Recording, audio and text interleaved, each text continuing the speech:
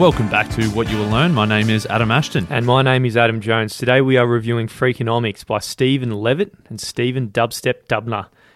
The hidden side of everything. Is that what they call him?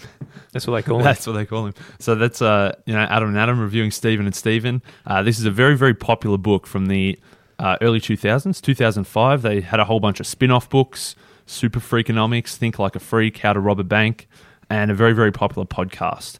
And so what they are, Stephen Levitt is an economist and a professor, and Stephen Dubner, I believe, was a journalist before. So they've sort of combined the high-level academic with a bit of real world for the general public to understand. Yeah, absolutely. So hitting it from that two angles, you really get a good understanding of economics and how it really incentivises us in our everyday behaviour. Because economics really, at the root, it is the study of incentives. So it's about how people get what they want or need. So for economics, we work and we trade a lot of our time because we're incentivized to get money to be actually trade it for what we want.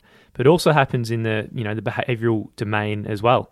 Yeah, we're always responding to incentives. When you're a kid, if you're a toddler, you reach up, you touch the stove, you burn your finger, so you realize that you're not going to touch that again. Or if you do really well at school and you get a good report, and then your parents go and get you a new bike. So there's incentives there, both natural and also set up, whether that's a parent, an economist, a politician. We're setting up, or you're obviously your boss, we're setting up these incentives to try to get people to do more good things and less bad things. So as you said, when they don't come organically, someone has to invent them. So, your parents might offer their kids a trip to the toy store to buy them the latest Buzz Lightyear toy as a bribe to make them eat more vegetables. Or a company is actually whacked with a fine if they do the wrong thing against the shareholders' best interests. And having that, that stick of the fine there, hoping that companies will actually work better in the future. Yeah, so some of the things we're going to cover in this episode about Freakonomics is about moral incentives versus economic incentives. We're going to talk about information asymmetry. We're going to talk about the difference between correlation and causation.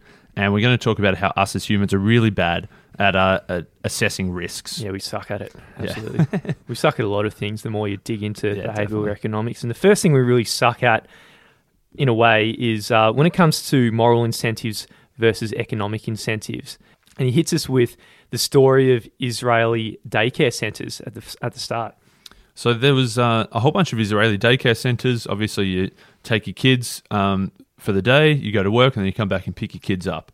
And the Israeli daycare centres, they want to get rid of the kids at the end of the day. But they found that there was a lot of parents coming late. Even though they had a clearly stated policy, kids have to be picked up by 4 p.m., parents were often late. And obviously that resulted in a lot of upset, crying kids, and it also meant that one of the teachers had to stay back extra until all the kids were gone. And so a pair of economists thought, okay, we can reduce the tardiness here by increasing an incentive. And so what they thought is if we introduce a fine for anyone picking up their kids late, that will mean that parents become more vigilant and then they come and pick them up on time. So what they did was they did a test of 4 weeks and just no change. And they found that on average, there were 8 late pickups per week.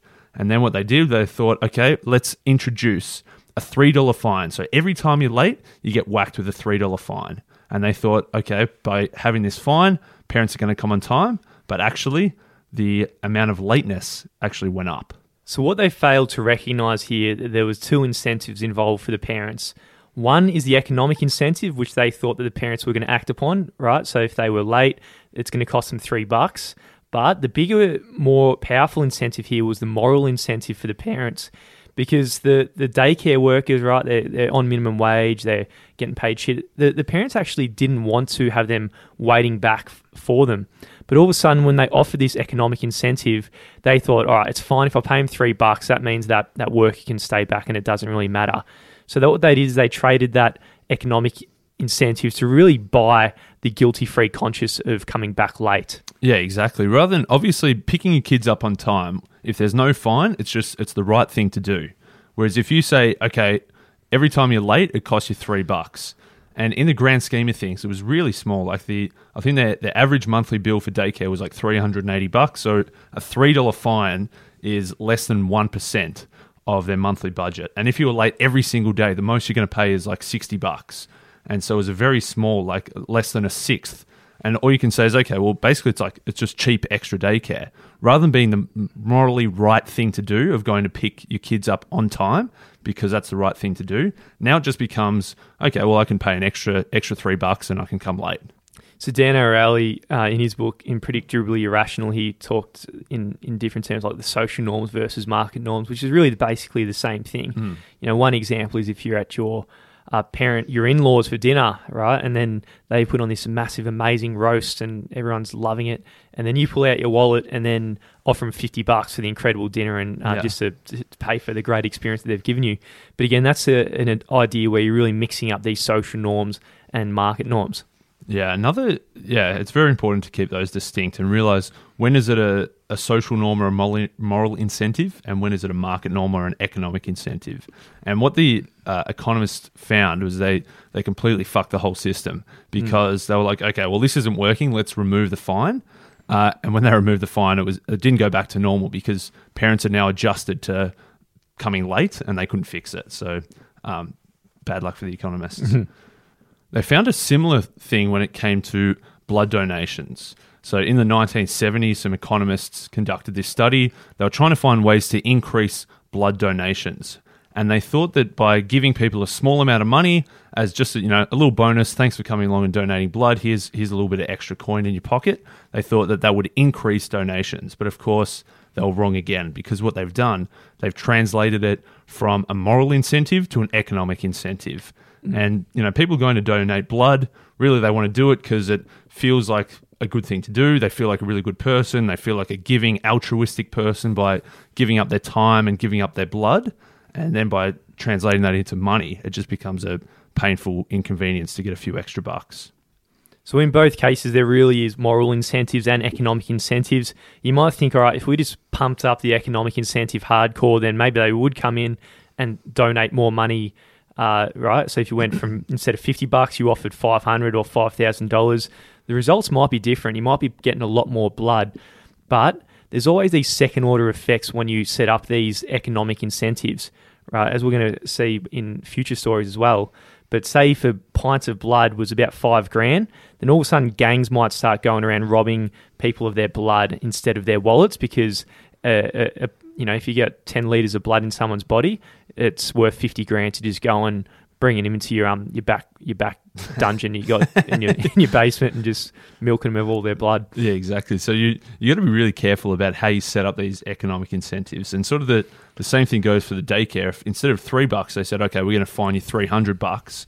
People would start to get really pissed off because anytime there might be some kind of innocent mistake or there was some unavoidable thing where once every couple of months they were late by no fault of their own and then they get whacked with this massive fine, people would start to get pissed off. So it's really a fine balance when you're trying to set up these kind of incentives that you can't go too little or it's ineffective and you can't go too much or you're going to have these second order consequences as well. So that was the first chapter, all about moral incentives versus economic incentives. The second chapter is all about information asymmetry and all about the power that those with more information actually yield when it comes to different transactions.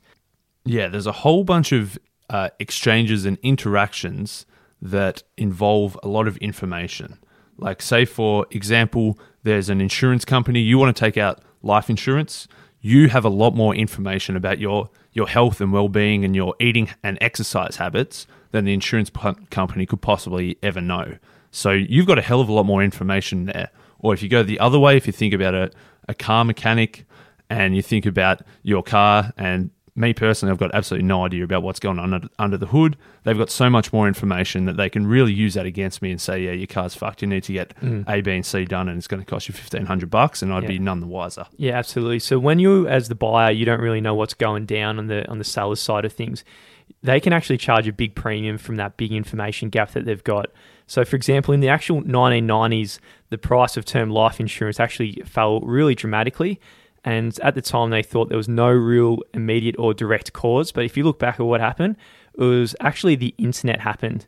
So Quotesmith.com was founded and became the first of several websites that enable customers to compare with seconds all the different life insurance kind of policies.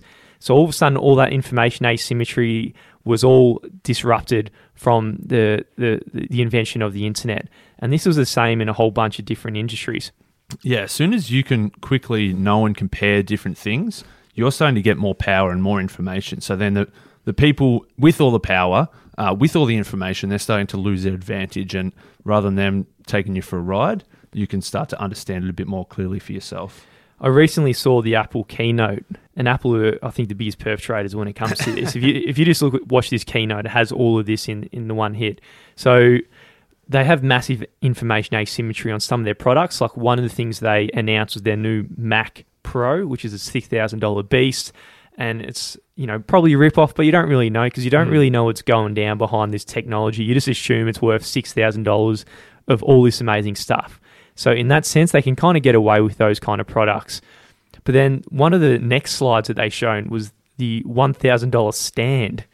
And like you as a consumer, there's no information asymmetry there. You're just looking at it and it's just a stand that moves up and down like all these other stands we know.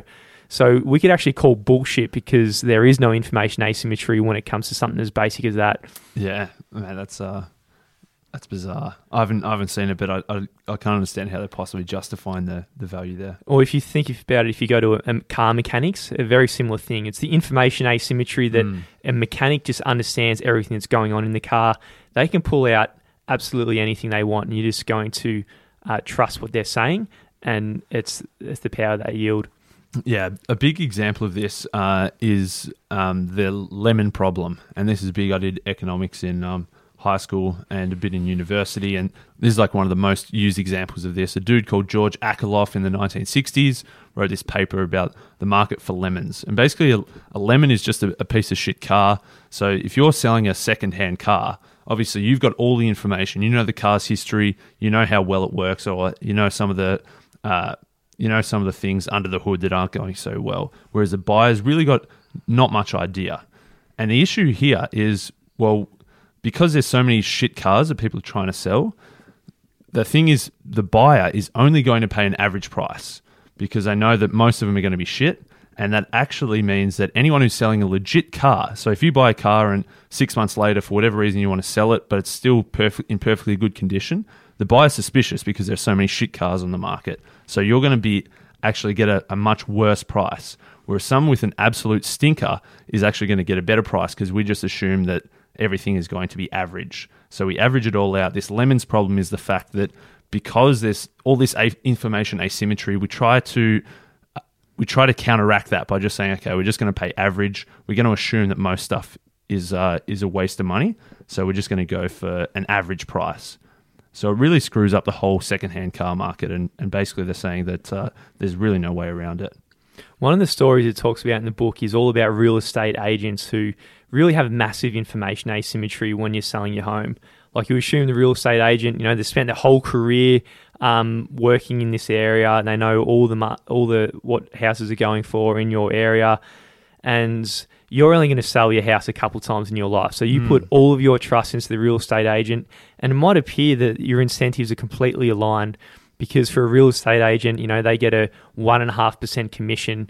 So they're incentivized to go out there and maximize the amount that you get for your actual home. Yeah, exactly. You think that, well, if I'm getting more money, they're getting more money, so they're going to want to get the best price possible.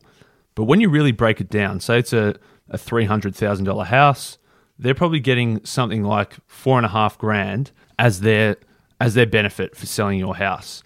But then if you think, okay, well, instead of getting 300, I can get 310, you're thinking, well, for an extra $10,000, they're only really getting an extra $150. And so for all this extra work, maybe it's another 2 weeks on the market, maybe they've got to pump it a little bit harder. You're thinking, yeah, I get an extra $10,000 in my pocket, or almost $10,000, but they're only getting an extra $150. So for them, they'd probably rather sell it quickly for like a decent offer of $300,000. They're still getting their $4,500. For them to work so much harder to get that little bit more, they're only getting a tiny little benefit for themselves. So in that case, if they're selling your house, they're only going to get $150 extra bucks for the extra 3 days work. So if you dig it a little bit deeper into the details, you look at what real estate agents do when they have all the skin in the game and they're selling their own house. And what they found was, on average, real estate agents hold their homes for 10 days longer and get a 3% better price because they're capturing that whole 3% when they do that. Yeah, it's pretty crazy that they want to sell your house quicker, but when they're selling their own house, they're willing to put in that extra effort. And some of the things that real estate agents use against you is fear, because it is a massive transaction, obviously, selling your house. And there's two ways they use the fear. Obviously, for you yourself, you've got the fear of selling it for less than you could have got if you sell it for too low. But also there's a fear that if you try to sell it for too much, you might not end up selling it at all, or it's going to be a long, drawn-out process. And the agents love to prey on this fear. So they think, okay, I've got a good deal here. I want to talk them into selling it. They might tell you the story of the house down the road that's a bit bigger and it's a bit nicer, but it's been stuck on the market for the last 6 months and the people in there haven't been able to sell it. So they love to use this information asymmetry to prey on our fear. And what they're using it for is for you to sell it as quickly as they can. So they're putting in as little effort to get as much profit as they possibly can. And it makes sense for them, yeah. If they can sell your house, move on to the next one, which they're going to get $4,500 for, rather than sitting on yours for that extra squeeze to try and get that extra little tiny bit of juice out there. It's really not worth it for them. Well, if you look at it as a just purely dollar per hour, what they're going to be earning, right? If you look at it at the surface, you just look at the dollar value, but if it's per hour, they are quicker to put that fear inside the seller as much as they can, just so they're incentivized to just get rid of it as quickly as they can. Yeah, exactly. So there is proven power when it comes to information asymmetry, and you can put a price premium on things when you have the information asymmetry. But again, like the insurance and the car salesman and a lot of restaurants out there, the internet is actually eroding this information and asymmetry and the advantage of those who are selling.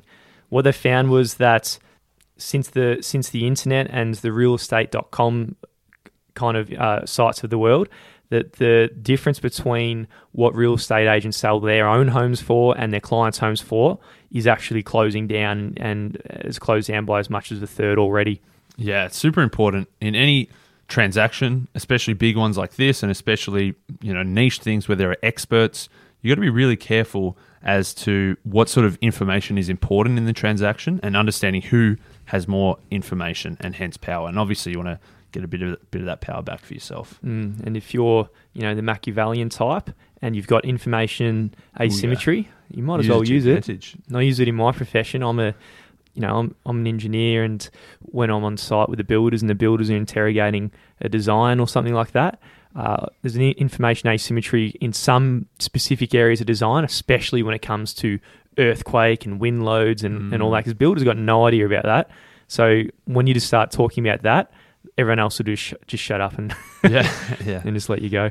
Yeah, and that's a big one, is the fear side of the... When you don't know, there's obviously, you can build in a lot of fear there, which it sounds like you're using to your advantage. Yeah, like an axe. So that's information asymmetry.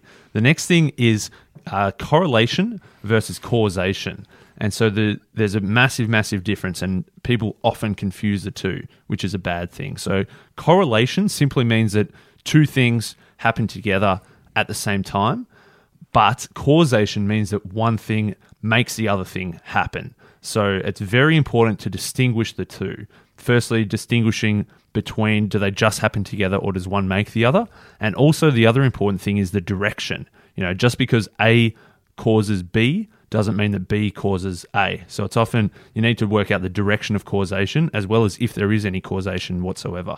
And we always mix it up a lot. I'm going to steal an example from Anti-Fragile here by Nassim Taleb. So he says, when you spend enough time on the bridge of a ship with a large compass in front, you can easily develop the impression that the compass is actually directing the ship rather than merely reflecting its direction. So obviously when the ship moves, the compass is moving directly with it. So someone who's untrained, they will think, oh shit, that compass is directing the ship and making it move and all that, but it's not. They're actually just correlated, and there's no causation between the two. Yeah. Well, I suppose there's causation from the ship to the compass, but there's no causation from the compass to the ship. Another thing where I think there's correlation but no causation is there was this study in 2007, and it's a bizarre one, but they measured the finger length and they measured the ratio of your ring finger to your index finger. And so they found that for males, if their ring finger was longer than their index finger, they were better at math. And if for females, if their ring finger was longer than their index finger, they had better verbal skills. So there's correlation there, perhaps, but there's no causation in the fact that if you sit home at every night and you stretch your ring finger and you eventually get it to be a little bit longer than your index finger just by stretching it and stretching it, that doesn't mean you're going to get better at maths. Yeah, well, you never know. Have you tried it? I haven't tried it whatsoever, but I'm calling bullshit on that one. Oh, mate, people stuff this up all the time. Like it's really big in sport. I was watching, I think we were both watching it actually. There was an AFL game on, and what they found was I think it was like a Bruce McAvaney or someone like that was saying, when Carlton get 20 marks per quarter, they win every single game or something like that, right? Mate, they had stats from the whole year, and that all their losses, they had less than 20 marks a quarter, and all their wins, they had more than 20 marks a quarter. So if you look at a bunch of statistics long enough, you're going to find some patterns, and they'll all of a sudden emerge, right? And they're like, the first quarter, they've had 23 marks. They're looking good. They're going to win this game. Yeah. So what they obviously found was some correlation in a few different games, but there's not necessarily causation every time. So some ridiculous statistics that you can pull, and you might think that you've uncovered some magic secret and it looks perfect and it seems to line up with all the data, but it doesn't necessarily mean that one is causing the other. The story they use from the book is the drop in the US crime rate in the 1990s. So from mid-70s to the late 80s, the violent crimes had spiked 80%. So they were off the heezy and like, fuck, everyone's just going out and shooting everyone. And then in the 90s, the crime rate mysteriously started to rapidly drop off. So all the intellectuals out there and all the smart people, they started just throwing out all these seemingly causal stories about why this was actually happening. Yeah, there was, in all the academic research papers, they were assigning the benefit or the contribution to, innovative policing strategies, increased reliance on prisons, an aging population, changes in the drug markets, tougher gun laws, strong economy, the number of police. There's all these theories that everybody was pulling out and saying this is the reason why crime's gone down. And they were all able to do these studies that, using the statistics proved that this was the case. But in most of these, there was correlation, but not necessarily direct causation. We'll debunk a few of them. One of them was the innovative police strategies and the increased number of police. And you can probably guess who were the big advocates of these ones. Probably the police and the policymakers who are, responsible for all the police, claiming all the credit. But if you actually dig into the numbers a little bit deeper, what you find is the number of police actually fell by 50% from 1960 to 85 relative to the number of crimes. Yeah, because what they found that, in this period before the drop-off in crime, when the crime was increasing, they found that police numbers were going down. So 50% less police generally means that, you're probably 50% less likely to be caught, which means there's probably less negative incentives there. So you're probably going to get away with some more crime more often because there are less police. So, through to the mid-80s, they found that less police was in line with more crime. And what they found then was that in the 1990s, there was this massive blitz of hiring. They put a whole bunch more police on, and they actually found that did lead to a 10% drop in crime rate by having more police. So that was definitely a positive one that seemed to work out. But one that didn't quite work out, but has been largely heralded as the hero, is these innovative policing strategies. So in New York in the 1990s, they had this broken window theory. They thought that, okay, we're going to get all the police to crack down on all of these minor issues, because the idea here is that, if you see a broken window, it doesn't get fixed. Generally, the criminal might think, okay, we're in a dodgy neighborhood here, people can get away with more stuff, and the crime ramps up from there. So what they decide to do, they're going to crack down on graffiti, they're going to crack down on fare evading, people jumping the turnstiles in the subway, public urination, the dudes on the street washing your windows. Like, they're going to crack down on all of these minor crimes. So then the criminals think, oh, man, the police are so tough here, let's not fuck with them. But they found that was complete BS. So the intellectuals who were whipping out on this big story, they were getting all worked up and thought it was working. So they saw that homicide drop by 75% in the 1990s, from 30.7 per 100,000 deaths down to 8.4 per 100,000. So on the surface, you think, all right, it's working. Pretty good one. Yeah. But again, the big team of Steves, they dug a lot deeper, and what they found was the homicide rate dropped by 20% from 90 to 93, but they actually initiated the strategies in 1994 onwards. Yeah, so it was already on the way down before they'd even started all these crazy new ideas. The second thing, new policing strategies were accompanied by a shitload of more police, which was already found to reduce crime rates in its own right. There was an increased number of police by 45%. Yeah, so they'd already proved that more police means less crime. And so, they brought in these innovative new strategies, but that came with also more police. And probably the biggest one is that, okay, in New York, there was all these benefits happening, but when they actually compared it to the rest of the US, the rest of the country, the whole country was going down.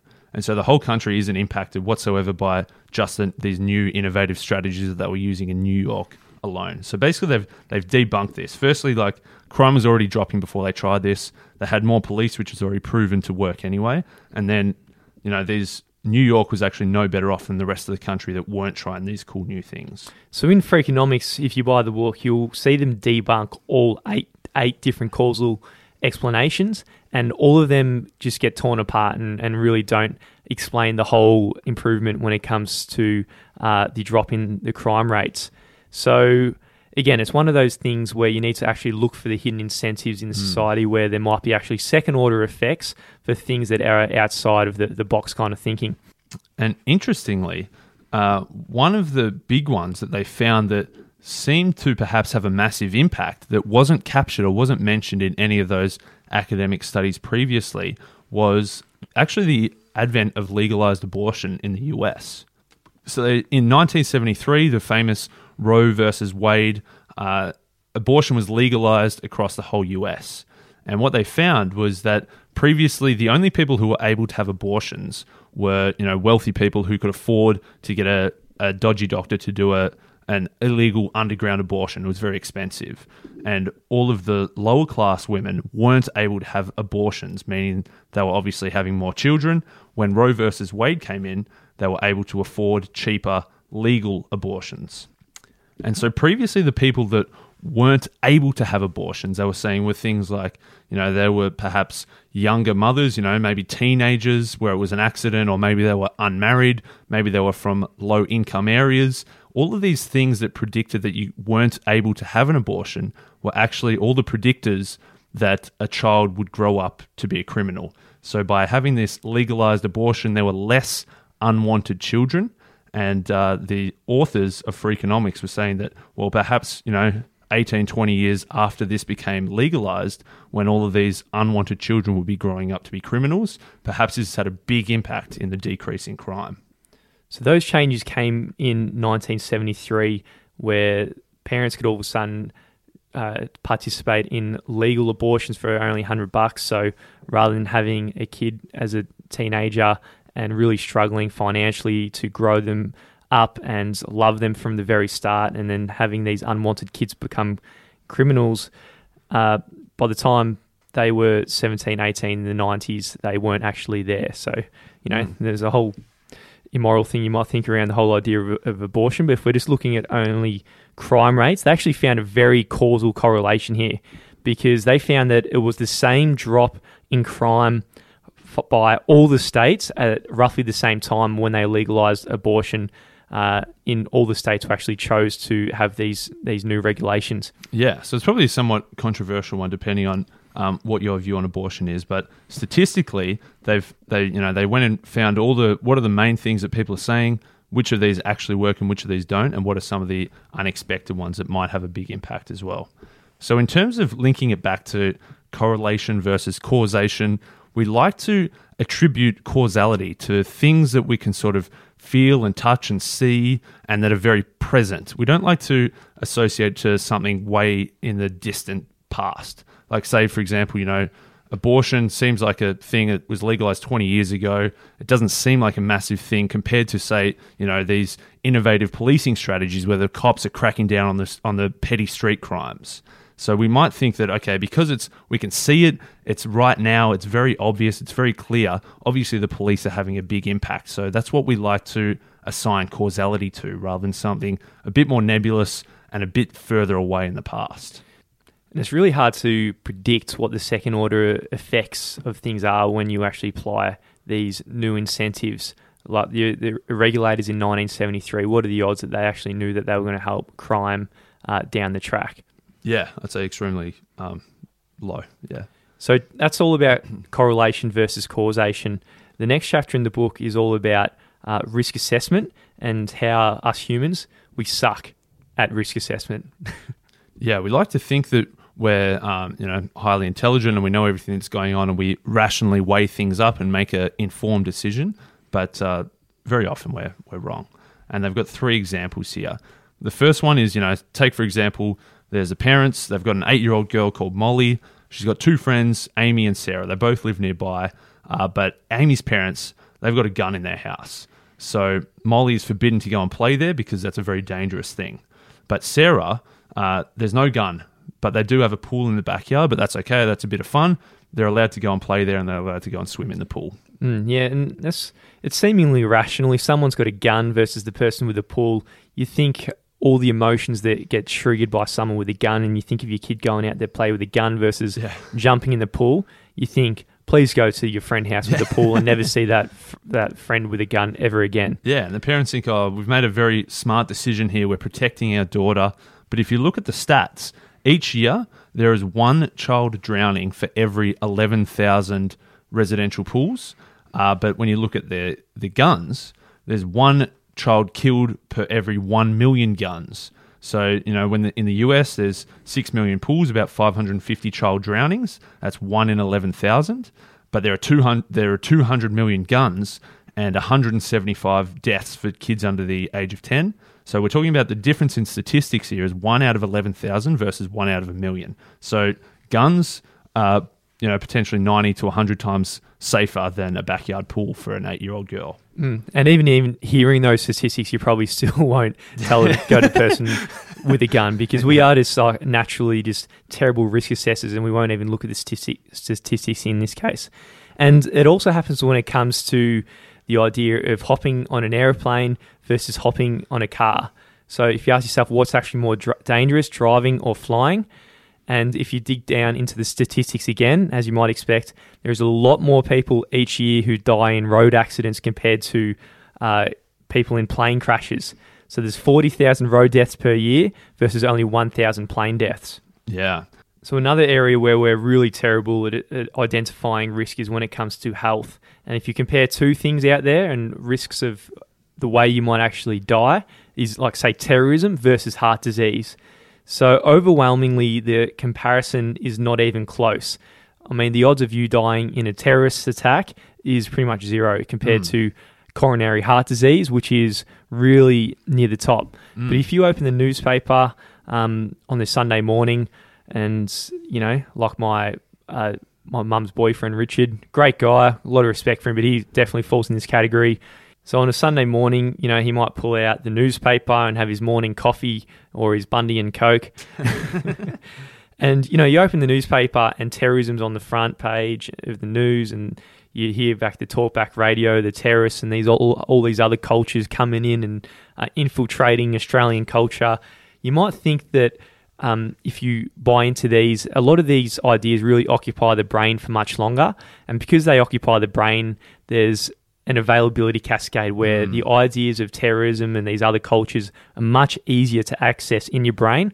So you actually assign them a much higher risk, even though it's irrational. Yeah, the government then spends so much money on the war on terror, but disproportionately almost nothing, compared to the actual number of deaths. They're not like there's no war on McDonald's or anything. Mate, I reckon there's a correlation, maybe even a cause, probably not a causation, probably a correlation between the people who should be caring more about coronary heart disease and McDonald's are probably the type of people who care about terrorism. So the fatter they are, the more they're nationalists as well, all about the country values and identity. I think there's probably some correlation there. We'd have to dig a bit deeper into the stats, but that's the thing. Like if on the news every day you saw 10 minutes about all the hundreds of thousands of people who are dying from heart disease, then that might become more important in our minds. But between all these 3 things, so the risk assessments of a gun versus a swimming pool,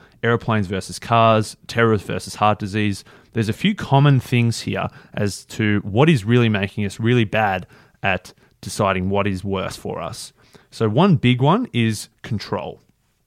So obviously we've got no control over terrorists, but we feel like we've got some control over ice creams. Or if you're driving a car, you feel like you're in control, but if you're flying as a passenger on a plane, you feel like you're relinquishing complete control to the pilot.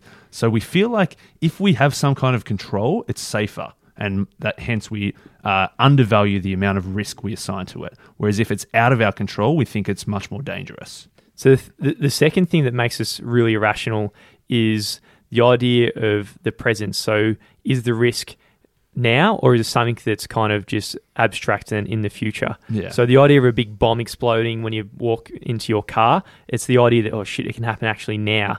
But if you go out there and get that Macca's quarter pounder with cheese, it's kind of a ticking time bomb that your heart might explode, in 20 years' time. So, you're much more worried about the things that are actually happening in the present. Yeah, and the third thing, so we've got control, we've got present, and then the third thing is the idea of outrage. And so he says that, gruesome, dramatic, horrifying, outrageous things. These are things that we really increase in terms of our risk. So obviously, terrorism, it's got massive amount of outrage towards it, whereas heart disease doesn't. A gun killing a kid accidentally has got massive outrage, whereas, drowning in a swimming pool, much less outrage. Same as like a horrifying, gruesome plane falling out of the sky compared to someone who is a bit tired and just slipped off the road and one person hits a tree, much less outrage around it. If we were rational human beings, we'd just look at the hazard and look at that objectively and think, all right, I'm going to have an apple instead of my quarter pounder with cheese. But Man, I want to get a quarter pounder after this. Maybe not. So if we were rational human beings, we'd look at the hazard objectively and not be so influenced by outrage, but we're irrational, so the outrage has a massive influence on how the way we assign risk. Mate, so that was Freakonomics, and what they've obviously done here is they've taken a whole bunch of the high academic side of economics and how people respond to incentives, and they've brought it down with a few real world examples and with a few studies into how we can sort of take this and apply to our own life, our decision making, and what we do and why we do it.